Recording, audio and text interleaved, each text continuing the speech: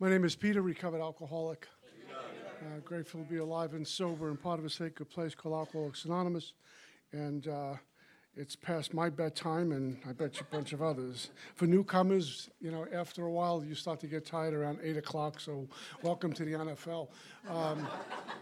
Thank our speakers. So good to see you, Nicoletta, and thanks, Scott. And I really got kind of hoodwinked into this. My wife and our wives are getting together for some event, and Jimmy says, hey, listen, why don't you come up to Stepping Stones. The last time I was here was about 40 below zero, and there was no parking. Some things never change. And I flew from Fort Lauderdale this morning. I don't know what's in the tank. I've been up since 2:30. I walked in here and got a pretzel with mustard. I mean, that's, it's a good payoff.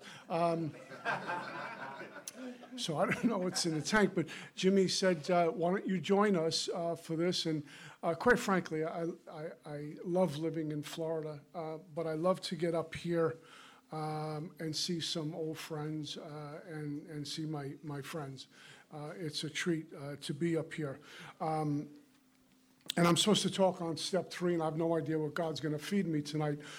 June 23rd, 1988, it was a loving God separated me from alcohol. I'm very grateful for this gift of sobriety, and very grateful for, as I've said from a million of these podiums, more and more, the longer I'm sober and the older I'm getting, especially grateful for the many things not only God has given me, but has continued to remove from me. The narratives in the head that tell me what I'm supposed to have to be a better man, to be a better AA member, to be successful, what that looks like in my mind. And God has kept me at a very safe distance from all of that. And very often I left claw marks in many of those things, but he keeps pruning the tree. And I'm very grateful for that. One of the things I need to look at is how far into the forest do I really want to go? Am I really seeking complete transformation, or just looking to get comfortable?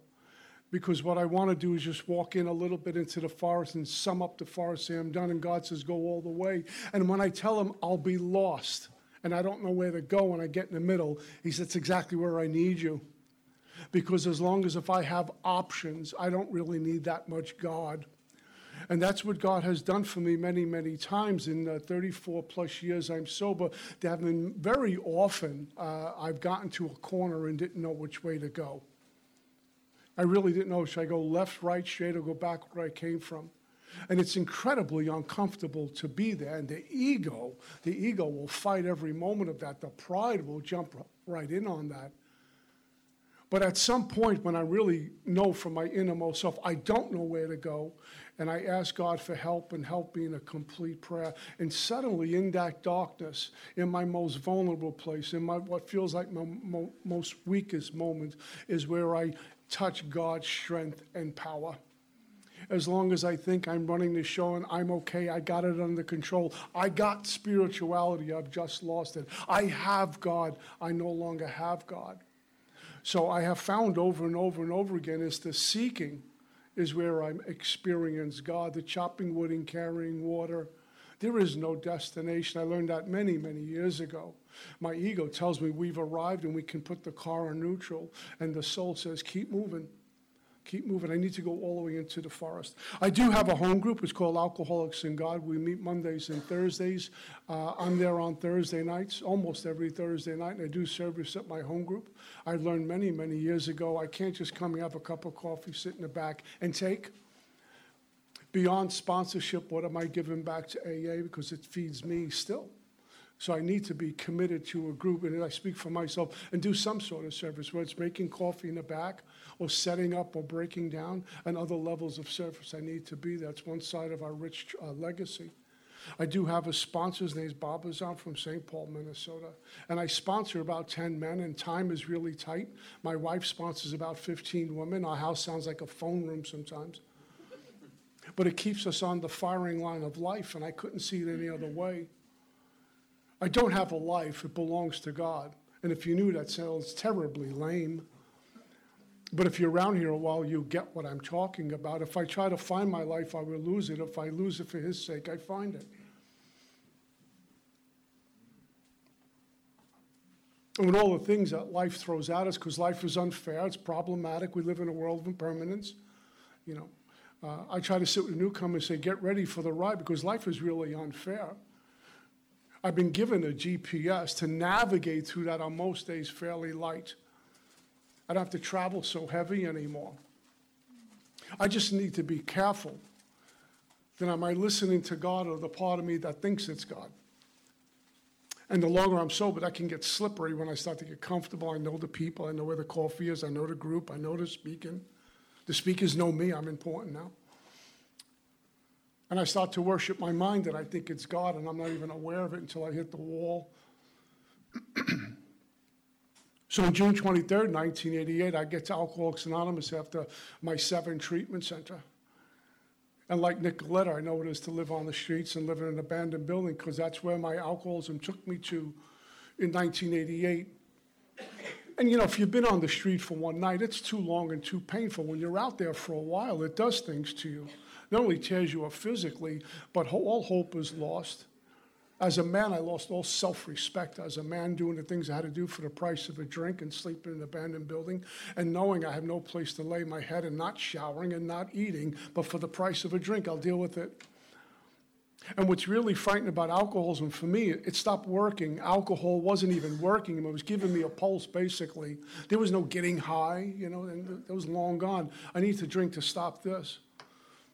And it took what it took to get me to a place of getting surrendered in 1988. I just want to share about that last moment. When I sit with newcomers, I always want to know, what was the thing that brought you here? Or brought you to treatment or detox? It's all an event. It's a moment. It's a day. Whether it's Park Avenue or Park Bay, it's something that happens where the pilot light gets turned, there's something that clicks, says, oh my God, this is it. I remember a newcomer telling me, he said, I'm tired. It was a great answer. So after 6 treatment centers and bouncing in and out of AA drunk, I never came to an AA meeting sober, by the way. But the few times I came in AA, I'd be pinned up against the wall, drunk as a skunk, and people said, just keep coming back. They never threw me out. But it was June 23rd, 1988. I had no clue it was the month of June, let alone June 23rd. I lost track of time and space. It was like coming to when the morning terror and madness were on me, and I knew I needed a drink to settle the belly and stop the shaking and the nauseousness and all of it. And at this point, I know I need a shower because I reek and I haven't bathed in a while. And God knows what a really good meal tastes like. It's the life. You're in the life. And I remember this day clearly. I got up off the floor, and it was as if somebody kicked me in the back of the knees because they buckled, and I go down on the floor, and I couldn't move. And it was like reality showed up. And what I've experienced over the years, over and over and over again, that the truth will find me. You know, I can lie, cheat, and steal, and then the truth will find me. I can pretend I'm spiritual, I'm really not, and the truth will find me. It always does. And sometimes when the truth finds me, it doesn't feel good. The ego gets crushed, but it's necessary to be free. And so I'm in this hallway, and I'm on the floor, and I begin to weep uncontrollably, and I can't stop the weeping. It was as if my life passed before my eyes. And I thought back to being 14 years old and having my first Colt 45 quart of beer, and it was euphoric. And how did I get here? How did I get from that, with all the promise of a musician? I was the kid in my block, and my neighborhood was going to make it out via music. There was lots of hope for me. I'm sure all of us have heard one point in life, you have so much potential. You know? And here I am, you know. I just hope I never get so well that I think I've become immune from the tactics of my illness, you know.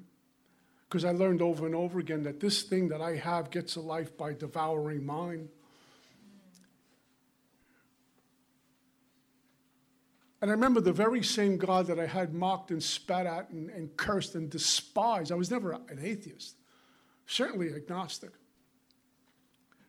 The God I had mocked, spat at, and cursed and despised for taking my mom away from me when I was 14. She committed suicide, and giving me this tough guy dad who I never got along with, and turning me into what I was. I was a bum on the street.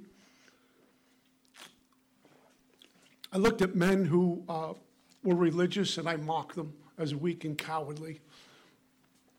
I looked askance at many individuals who claim to be godly. In fact, God and religions was for women and children, not for men. It's a fake God. It's Walt Disney. It's baloney. Until I was out of reservations, I was brought to this place, and that very same God, I had begged for mercy. And I remember the words clearly, "Please take me from this, I don't want to die." I've heard my sponsor, many men, say this, and it's very true. It's one phrase that says, "We live life forward and understand it backwards." So I didn't understand at that moment. I didn't think about it. Well, I'm just begging God for mercy. Please take me from this. I don't want to die. Think about it now. I was turning my will and life over to the care of God in that moment of desperation. I'm not going to turn anything over to God if I'm not feeling desperate, because I'm still driving and everything's okay.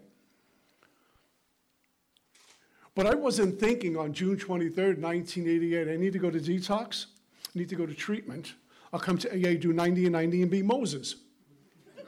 I'll do a workshop and I'll tell people how to do this, and I'm going to be rich and famous in AA. None of that was anywhere to be found. And I thought about that many times, and I feel so blessed that God kept me out of my own mind.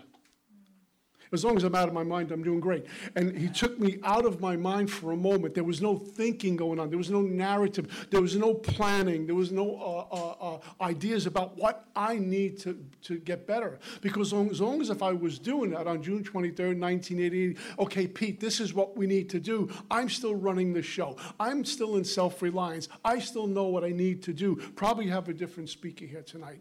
It was reduced to this: take me from this, I don't want to die. I wasn't thinking about where I was going to go. But I will tell you this. In that moment, I would have done anything to stop the pain.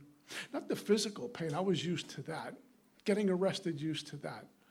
But something gets all of our attention, because I'm around long enough to hear the stories. It's the emotional thing that gets us in here. Whether it's Park Avenue or Park Bench, something in here hurts too much, where I reach out and say, "Please, can you help me?" There's no ego in that equation, that moment of desperation. And that was my first contact with this power, although it didn't feel godly, smell godly, look godly. It was God, because it was a gift of desperation, a G-O-D. And in that moment, I reached out to this power and begged for help. With that kind of desperation, one of a drowning man, do I approach step 3 that way? Or am I doing it because it's fashionable and it's popular? My sponsor does it. I want to get in good with them. I can have spiritual beliefs. I need to learn how to live them. I mean, even in my worst, I know right from wrong, but I don't have the power to live up to right. I only know wrong. It's interesting, because I come into Alcoholics Anonymous, and again, I've heard enough stories. It's unbelievable how easily I will accept darkness stuff, negativity stuff, and in my old life participate in it freely, and give myself a strike for being a real man. And I come into recovery, and I'm still reluctant and suspicious and skeptical and doubtful about light. Oh, come on, it can't be that good. I had it all backwards.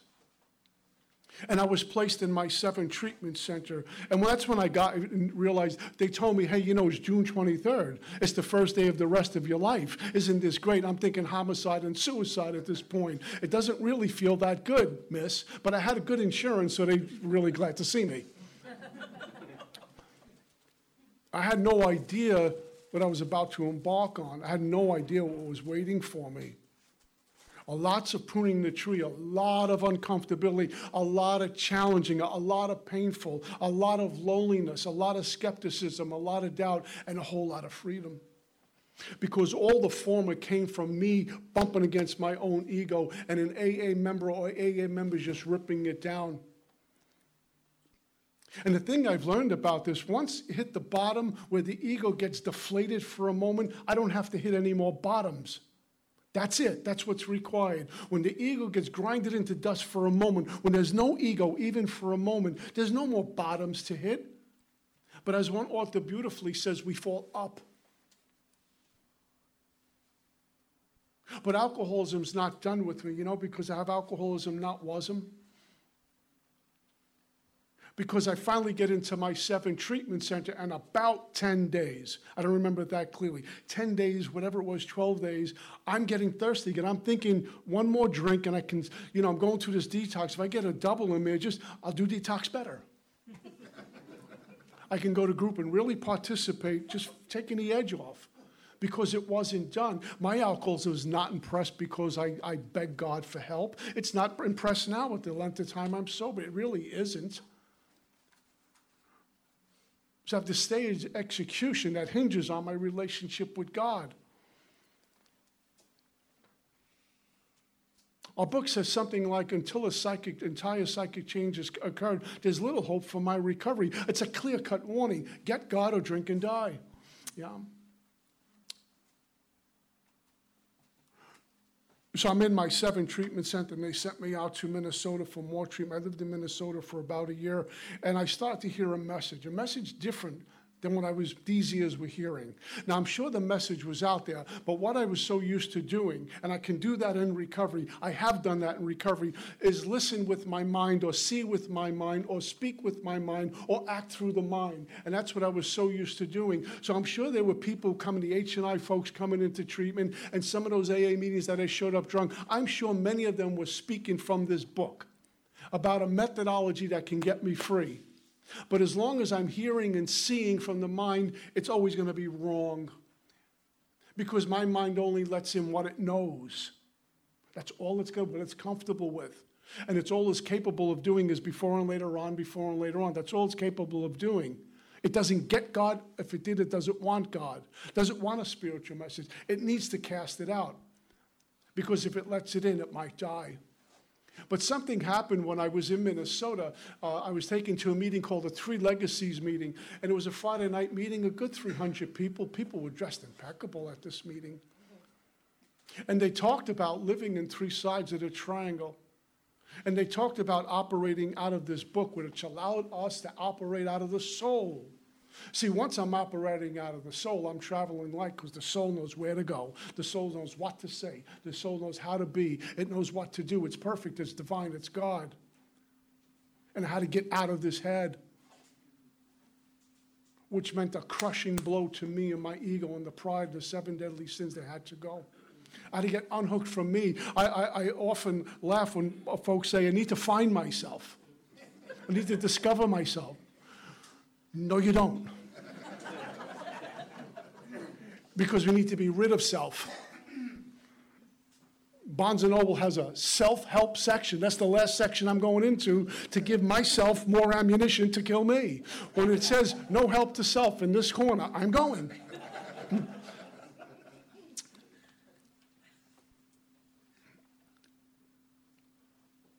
And I came back to Brooklyn.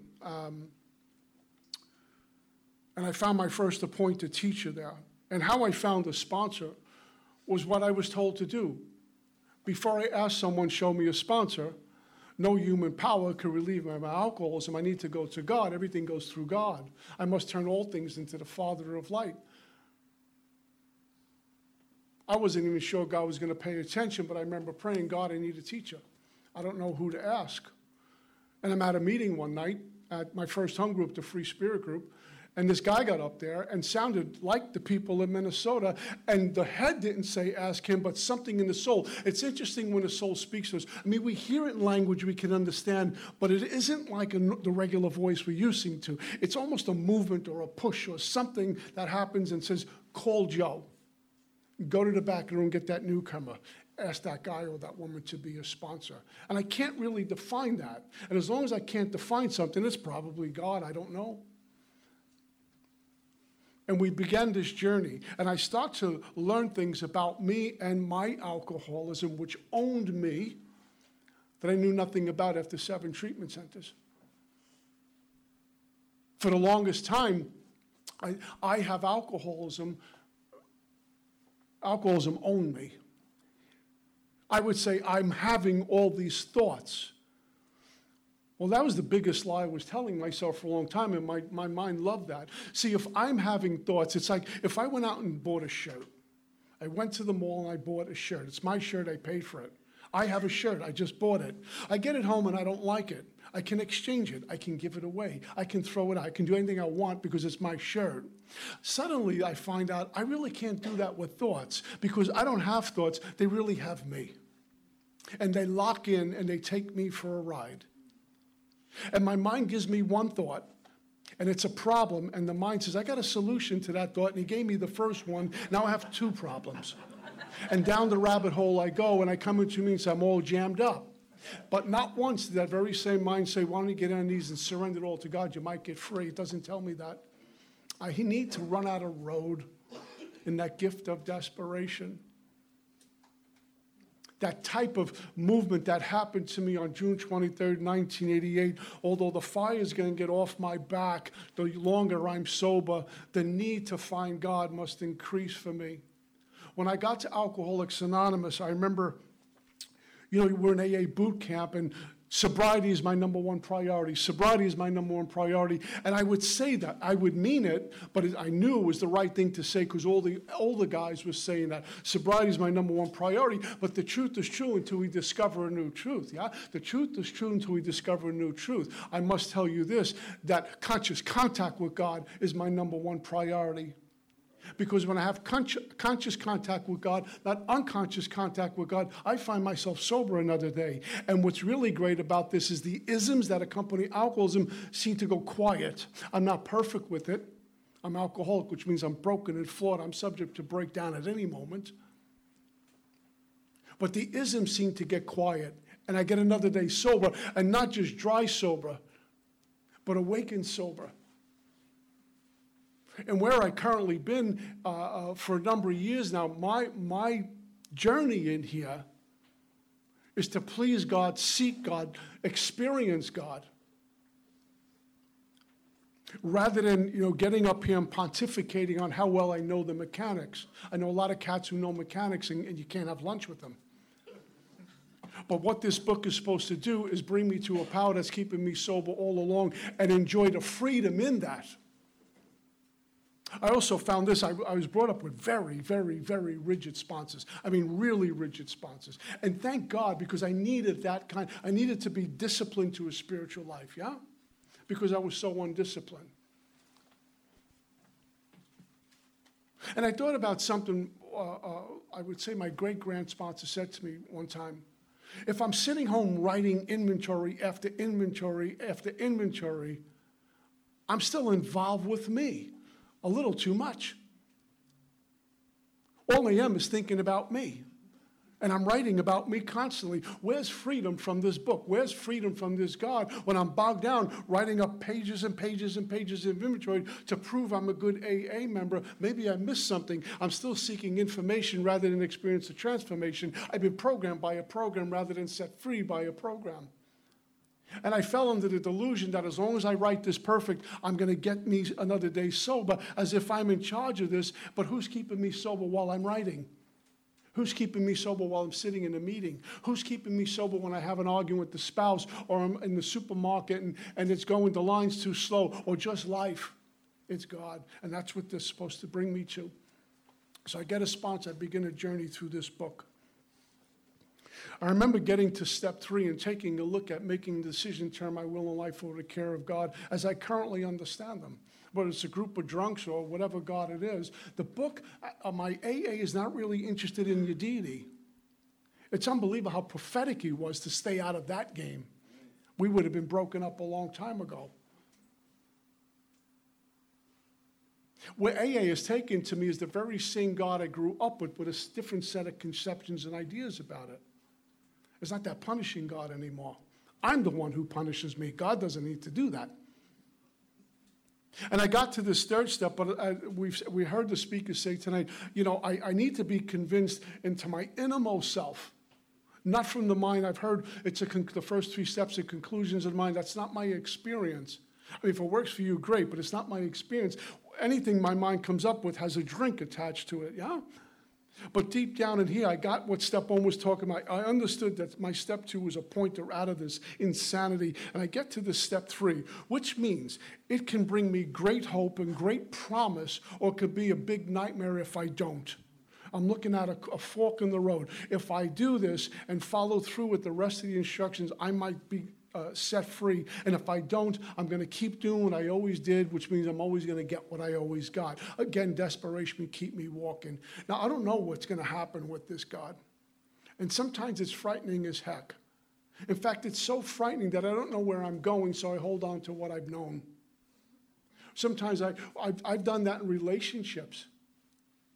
Well, what's going to happen if I do leave this person? That means I'm alone, so I stay in a really toxic relationship. I know that. I know how to maneuver around that. And I'm one of those guys who don't realize how much bondage I was in until I taste a little freedom. Then I look back and say, what was I thinking? That's the problem. I was thinking a lot. You know, can I stand before my Creator in the raw and say, take me like the wretch and sinner that I am? Can I tell my God, I will live for you and die for you, and really mean it? And when I pray, do I get clear as to who I'm praying to? Or am I just blowing it out to get out of the way? Because I can look like I'm praying, I can sound like I'm praying, but when I get up, I don't look very prayerful. I go from Moses to Rambo. Am I still angry? Am I still restless? Am I still discontented? Meanwhile, I'm telling you how much I pray and how much I know about this book. Where's the transformation? Am I traveling light? Was everything an issue? I need to prove myself to you that I'm worthy. And what we do is I wrap myself up in money, property, and prestige, AA cred. I'm a speaker, I'm a this, I wrap myself up in all these things to prove to myself I actually exist. And further, you recognize me for something. And when it's all said and done, I realize I'm still empty and I still have nothing, and none of that worked. And over and over and over again, my loving God has shown to me the less of me, the more of him.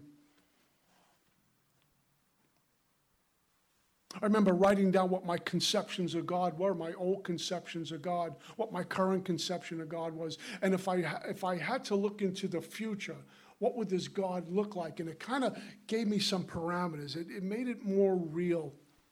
The other thing my first sponsor had me do, and Mark H., when he was my sponsor, had me do the same thing. He says, write out the third step prayers that appears in the big book. God, I offer myself to thee, to build with me and to do with me thou wilt. And wrote out the whole third step prayer. Then he says, write out what you think that prayer is saying to you in your own language.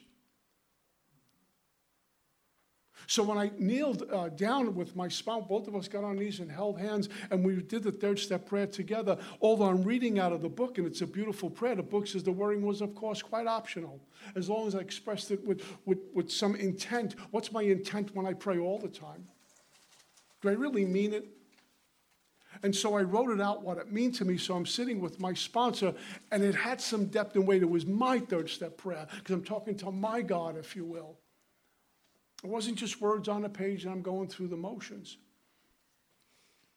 Because my experience has shown me God's not interested in the words, but my intent. And no matter how hard I pray, I can't change God's mind. I can't convince God that I'm right and maybe he should look at things differently. I've been in prayer so many times, seeking control in prayer. The most sacred moment of my day, I'm still seeking control about the outcome. And if I get the outcome I want, God really loves me and he does exist. But I'm going into prayer to be changed by this power, to position myself to be changed. And for me, what the words are in a prayer nowadays is just a centering. Even my sacred Lord's Prayer, as beautiful that prayer is, it's a centering as to who I'm talking to and what I'm supposed to be doing. And it gets me right-sized to get up off bended knees and go out there. And I never do this perfect, but at least chop wood and carry water for his glory and no one else's. I don't need to be popular in AA. God doesn't see popularity. God just sees kids. That's my walk. And so I did the third step prayer at my sponsor. And again, AA boot camp, how do you do a third step? Follow 4 through 9. Well, that's true. Our book says that it can have a permanent effect. It won't have a permanent effect unless once followed by a strenuous effort to face and be rid of the things in me that are blocking me from God. That's one part of it. What else am I doing? Am I willing to play by someone else's rules? This fly must be a Red Sox fan because it's not leaving me alone. Am I willing to? I wouldn't say Phillies fan because I'm in your town. I don't want to get beat up. Am I willing to play by rules other than my own? Am I in a place, because it says we thought well before taking this decision, making this decision. Am I really at a gut level saying my life is none of my business? Now my ego is going to jump all over that. That the outcome's none of my business. I want it to be my business. I want to peek around the corner and see what's happening. And I do this third step and follow with 4 through 9. And somewhere in there, my book promises me I will have a immersion, an integration, a oneness with God, not a two-ness or a separateness. There's not God and, there's just God. And I'm in that. Because His center is everywhere and there's no circumference. And I get to experience that. Again, I want to really emphasize, I do none of this perfect. And that's really cool with God. It's okay. It's just a need for God and more God and experience more of that and then pass it on. And experience the freedom our book is talking about. My ego wants to be in a results business. I'll share a quick story with you. I heard from my priest about being in the results business. I heard the third step to this whole thing. My life is none of my business. I surrender everything. My thinking and my actions belong to God. Because if I look at my track record of me running the show, it's never worked out well. And I can come into Alcoholics Anonymous, and I want to do the big book because it's fashionable. So I hang out with those folks. But there's no real surrender in it. Or I can hang out with knuckleheads who go to casinos and brothels because that's cool and I want to do that. 14 guys says, what's wrong with that? Anyway. And so I'm still looking to pick and choose what I think is okay for me. So I hang out what I think the majority is. Then I got to take a look at who's this majority I'm hanging out with. And aren't I still picking and choosing what I think I need? And as frightening as it is, what step 3 says to me is, it's none of your business where I'm going. Because somewhere in this work I've learned, and this is personal experience, I'm no longer ill at ease with my origin, what I was. And I'm not ill at ease with my destination. Where am I going? You know where I'm going? Right here. She talked about it tonight. Where are you going? Right here. Because I have no guarantee. I'm supposed to fly home Sunday morning, and God willing, I will get back home and enjoy a beautiful Sunday afternoon with my wife. But there's no guarantees that's going to happen. Or what's going to happen an hour from now. But I just take it for granted. There's a big thing about planning and then just assuming. And the story is there was this man who was just laying on his couch day in and day out, day after day after day after day.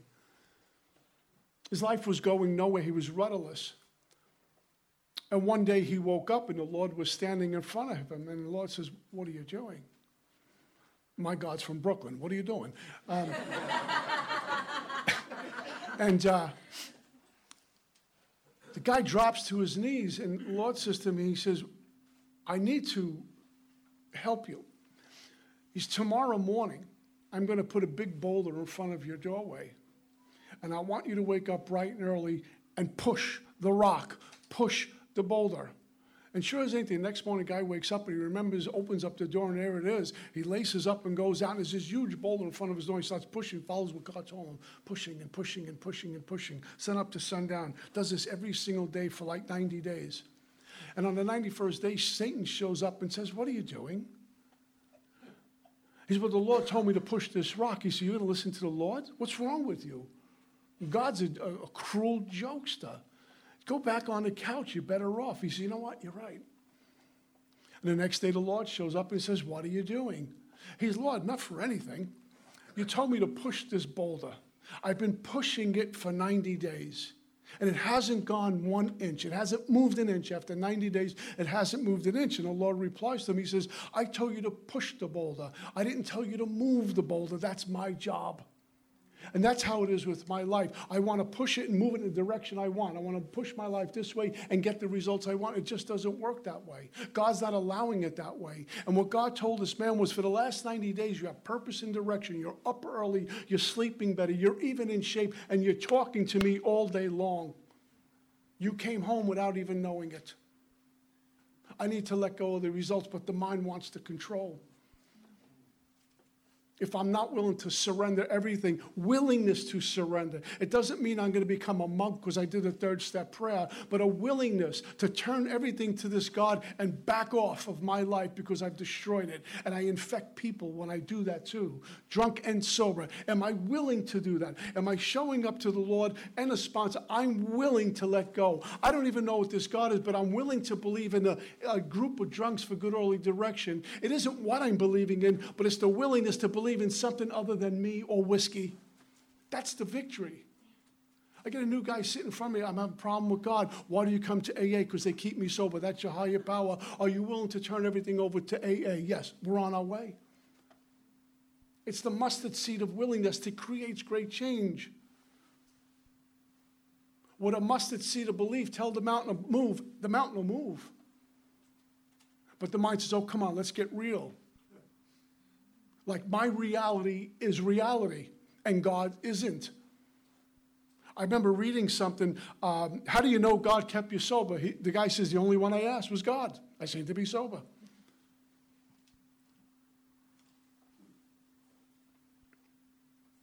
How does third step meet me now? I like to go through the steps every year. I've been doing that forever. I always take a look at bedevilments. I always like to see where I'm at, gauge where I'm at with bedevilments. I do all this stuff after prayer. About, I want to say June-ish, I was about to move to Tampa for business. I don't want to go to Tampa. But I need to earn a living, trying to save my company. There's a lot of moving parts. And I got an offer to go to Tampa, which just kind of got chiseled down to the end, and it wasn't so what they promised to be.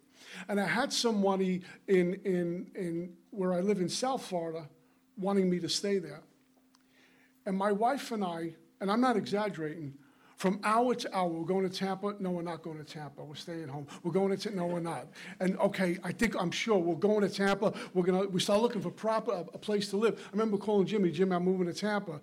And okay, and then Jimmy, I'm not going to Tampa. And this was what we're doing. And we went up to Tampa twice, and we're looking at places to live, and we're trying to look at the bright side of stuff, and we're going back and forth and back and forth. I want the results. I want to look 6 months into this new contract, where I'm going to be living, how it's going to feel, what it's going to, all of it. And God wouldn't allow that. What God wanted was a surrender. And one day I got up off my knees after meditation and prayer. And about 10 minutes, I'm up really early in the morning. I like it that way. Sometimes I'm up at 4 a.m. and I pray and meditate. And there's someone, I think his name is Rumi, says, the morning breeze has secrets to tell you. God likes to talk to us in that quiet time, no distractions. And I finished prayer and meditation. I'm just going about doing some chores in the house for Marion before she awakens. And, you know, when God shows up, God shows up. He doesn't speak to this. It's just something in here. And was going back and forth, and it just was crystal clear when there's no distractions. When the third step prayer says, relieve me of the bonds of self, relieve me of my distractions. I nudged Marion, I woke her up, something just came to me, because we share our prayers and meditations. Do nothing. Do nothing. God will bring it to us. I left no room for God. Going, not going, going, not going. I'll figure this out. Write more inventory, and I'm using a paper, and I'm still stuck. Beautiful fourth columns and gorgeous third columns, and I'm going nowhere with this. Do nothing. I was married, just let it come to us. And you know what happened? I started to hear a little bit different what I was being told by some folks. I was starting to see some different actions. And I started to hear what was being given to me right in good old Boca Raton. And the answer was there. In fact, they went way beyond what I was even negotiating with, because that's what God does. Always goes beyond. I want to go this far, and goes, no, I'm going to give you all of it. But just come home to me. I did nothing. I just gave up. I'm done. It'll just come to us, and left a whole lot of room for God.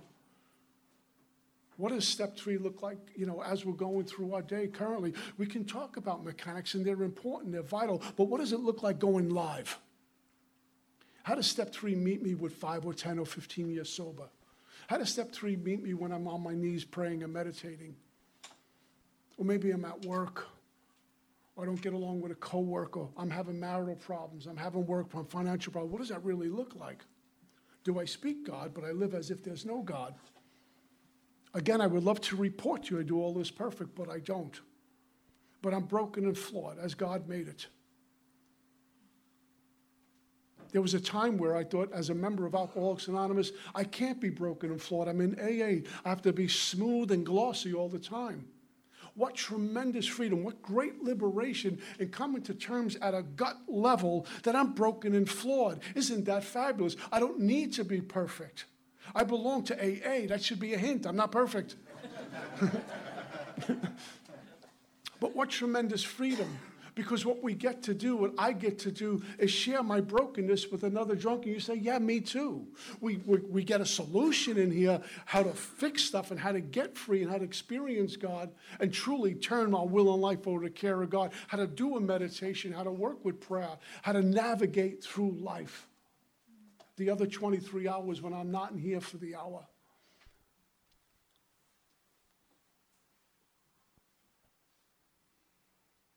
So I get to do that. Once I get up off my knees and go out there, to have healthy relationships and get rid of toxic ones and be okay with that.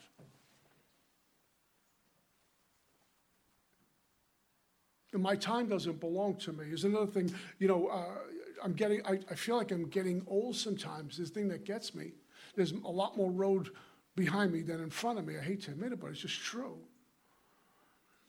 And sometimes, I'm bogged down with a bunch of sponsees calling, and I got to finish that and then get ready because there's a meeting to get to, a home group to get to. And the head says, well, when are we going to get time? And Marion's on the phone with her sponsees. We're going to a home group. When are we going to get time? This is what I'm supposed to be doing. Because it's unbelievable when I do that, I can go to the worst diner with the worst cup of coffee and the worst food and the worst service and a place that's outdated. And when it's all done on the ride home, what a great night, let's do it again. Rather than complaining, because my destination is here and now. So I turn my will in life by doing this third step. Yeah? And I've done them with my sponsors. We held hands. I remember the first time I did a third step was in my sponsor, Bensonhurst, Brooklyn, where the only requirement for membership there is a pinky ring, sunglasses, and gold jewelry. And I went to his house, and he was a rough character. And I don't know a third step. I never did a third step before, And I'm green, I'm new. And I came with my assignment on, writing the third step prayer out word for word and my interpretation of it. And I'm about to do this third step. And, I had AA saying, don't do a fourth step. It's not good. And other people saying, get into the fourth step sooner than later. I don't know. I have no clue. And I get to Tony's house and I ring the bell. He invites me up. He's on the second floor. And I walk in and the lights are dimly lit. There's a lot of candles going on. I say, okay, what am I getting into?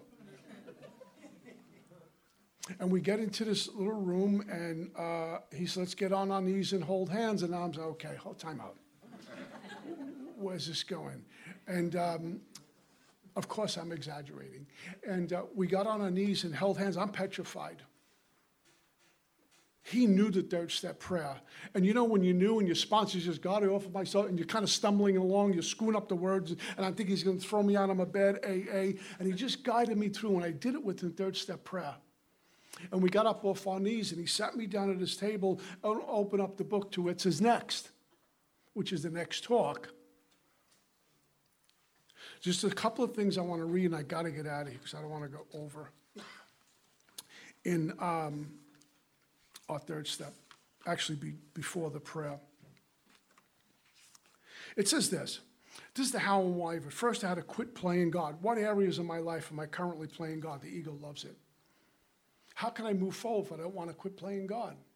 Little things, like I wake up in the morning, I know what the day's going to look like. They're going to do this, and I'm going to do that. I went to a first step meeting, and the speaker didn't even cover step 1. Oh, my God. They can't come back here anymore. And I critique everybody in the room and that kind of stuff. I'm playing God. What do I know? You ever notice you sit in a meeting, the speaker said they're not that good, and a newcomer goes up and go, oh, my God, thank you for that talk tonight. It wasn't your night. It was for the newcomer. I had to quit playing God. It didn't work. Next, I decided hereafter in this drama of life, God's going to be my director. He's the boss. He's the principal. I'm his agent. I work for God, because that's what an agent does. He works for the principal. Also, I'm about to represent God. What an order. That's what my book is telling me. I'm not saying that at some point I'm going to go out representing God. I'm marketing for God. How am I doing?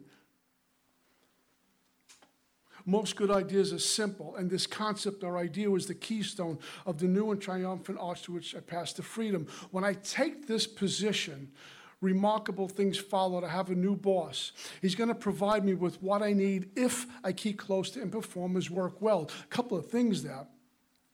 How do I perform God's work well when I'm just new and doing a third step? How do I perform God's work right now? Be of service. Not only in Alcoholics Anonymous, make coffee, set up, take a service commitment, but out there, because those are God's kids too, like feeding a homeless person. When I got a pocket full of money, a $5 bill is not going to break my back. Or going to the diner and seeing some very old person nursing a cup of coffee. I go to a meeting called the 12-Step House, and there's this diner we go to afterwards, and there's this really, really old, broken-down couple, and they're both having a cup of coffee, and it kills me when I see this, because it could be me. And their clothes are tattered. And bless the restaurant, they don't throw them out. And I only say this to brag about God. 3 times I went to the waitress and quietly says, bring them a couple of burgers, bring them some food, and I gave her my credit card. Just don't tell them what it is.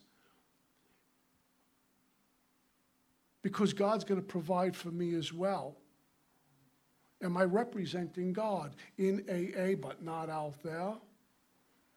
For me, I must call myself a hypocrite then.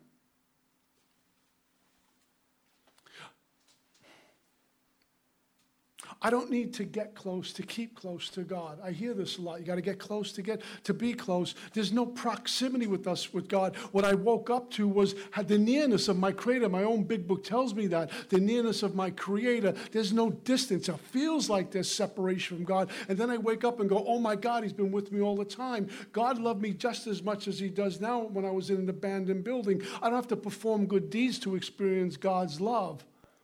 I don't need to do good things to get God's love. God loves me just the way I am in my brokenness. I don't need to get close, do some work so I can get close to God. The work allows me to wake up to, oh my God, it's God all the time. I become less and less interested in my little plans and designs. You know, before I do this work, everything I come up with was paramount. These are big plans I got. And the book says, no, they're very little plans. You're not that important. If you don't show up at home group, it'll be fine. And there's a few people there I wish I wouldn't show up. More and more became interesting in what I can contribute to life. As I felt new power flow in, thank you, God, because our book told us in the previous chapter, I'm out of power. So once I'm out of power, I start to experience this other power called God. It starts to flow in. And the cool thing is, into me and then out to you. And it's just a flowing. And I don't have to do much about this. It's a surrender. It's a surrender. It's a surrender. I could face life successfully. I become conscious. I'm awake to God's presence. And I lose my fear today, tomorrow, hereafter. I'm reborn in spirit. Something says, unless a man be born again, he can't enter the kingdom of heaven. Born in spirit. I'm not afraid of yesterday. I said that earlier. I'm not afraid of tomorrow. I'm right here. Peace of mind is not because I have positive affirmations or right thinking, but what the book is promising me is I'm going to begin to operate out of the soul, which is still an okay. And that starts to work itself up to here. And although it feels like I'm thinking it's coming from God, it's coming from the soul, so everything's okay. When I try to get my hands on my life again, which we'll talk about tomorrow, when I start to think about the outcome and I get nervous, here comes struggle, here comes this season, discomfort, here comes fear. I don't have peace of mind again because my mind's running the show again. As long as I'm out of my mind, I'm doing great. When I'm in my mind, I struggle and I don't do so good. I'm over time. That's all I got. Thanks.